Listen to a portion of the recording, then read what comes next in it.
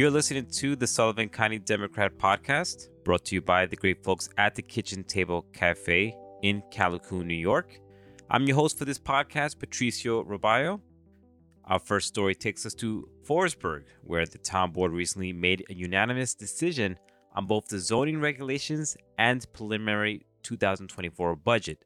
The town board adopted the local law number 3 of 2023, acknowledging that the existing zoning laws were outdated in need of revision. This alteration impacts about 45 parcels of land and rezoning them from RR to business to B1, B2, and B3. For more details and the full resolution, you can visit the town's website. In addition to the zoning changes, the preliminary budget for 2024 received unanimous approval after a public hearing. Shifting gears, let's discuss a proposed federal legislation called the SAFE Act, introduced by the U.S. Representative Marc Molinaro.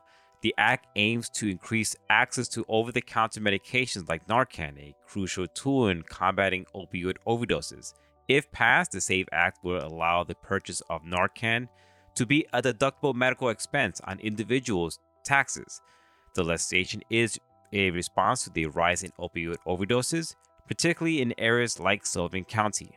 According to the Centers for Disease Control and Prevention, the CDC, over half of the fatal overdoses provide an opportunity for intervention.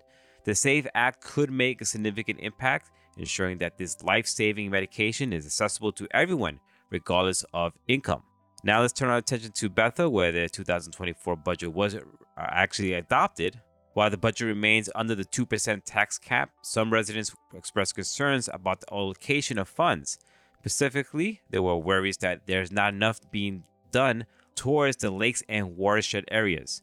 This issue came to light as residents highlighted deteriorating conditions in the lakes and in need of environmental testing. In a significant political development, Sullivan County saw a change of the guard as 5 new legislators were elected. With the shift in power from the Republican-led legislature to a Democratic majority, the results reflect a clear intent from voters for a change in the leadership. It's an interesting time in local politics, and we'll be keeping an eye on how this shift influences county governance. And our heart goes out to the community affected by the tragic accident that claimed the life of Travis Canfield and left his wife, Carson, seriously injured.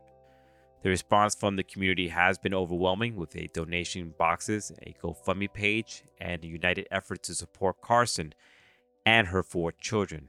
It's a testament to the strength and the small communities coming together in times of need. Wrapping up our podcast today, we have an update on the Camisha Lake water situation.